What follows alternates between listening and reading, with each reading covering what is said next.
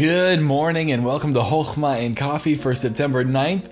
I trust you are excited for the day. I do want to take a moment and ask that you be praying. There are many people in Southern Oregon who are having to evacuate due to fires, and I do ask to be praying for each and every one of them. I know that there have been places that have been burnt down. It's just pretty crazy right now, and there's not many places to run to. I don't know if the fires will make it up to where we are, but just be in prayer for those in Southern Oregon, and it's really all across the West Coast.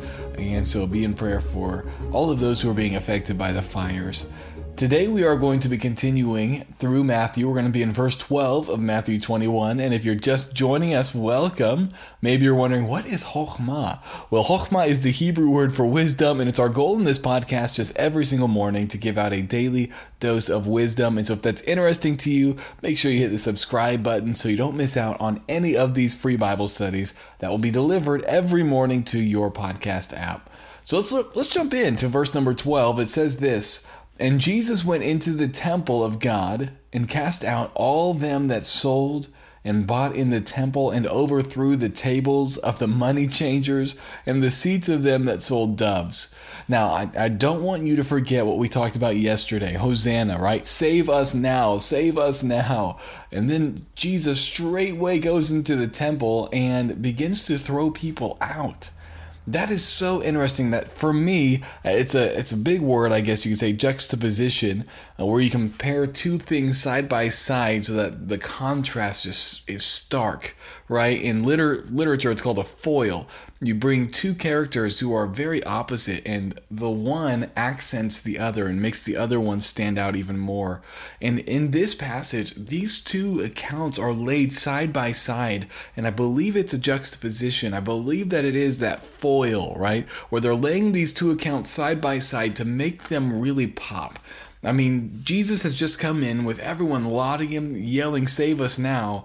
And then you see him walk into the temple and throw people out, throw tables over, throw out the money changers, turn over the seats of them that sold doves. And he was very zealous. And we're going to continue kind of what happens here tomorrow. But this is what really got me, is Jesus walked into the temple, saw things that should not be going on there, people who should not be there, and he threw them out. And this is not the interpretation. The interpretation is he went in, he threw them out. And we'll go into that more in depth as we go along. This is more of an application.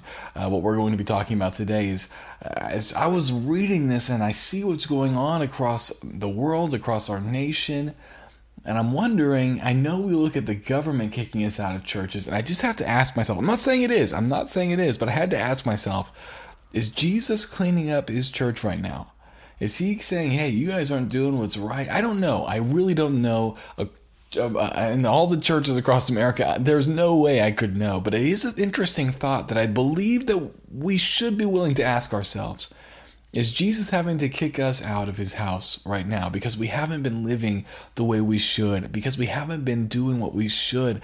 That's a question that should be on our hearts and on our minds, a question that we should be asking ourselves, and we should be praying, and we should be asking God, and we should be searching our hearts. God, are you kicking us out of our churches? I know it seems like it's the government and they're attacking us, and yes, they are. But is it you? Are you the one who's trying to say, hey, you have made my house a den of thieves? May we ask ourselves, as we go to church, is our heart pure? Are we coming the right way? Are we coming like these, the ones that he had to overthrow their tables and cast them out? Are we coming the right way, the way that God wants us to come, or not?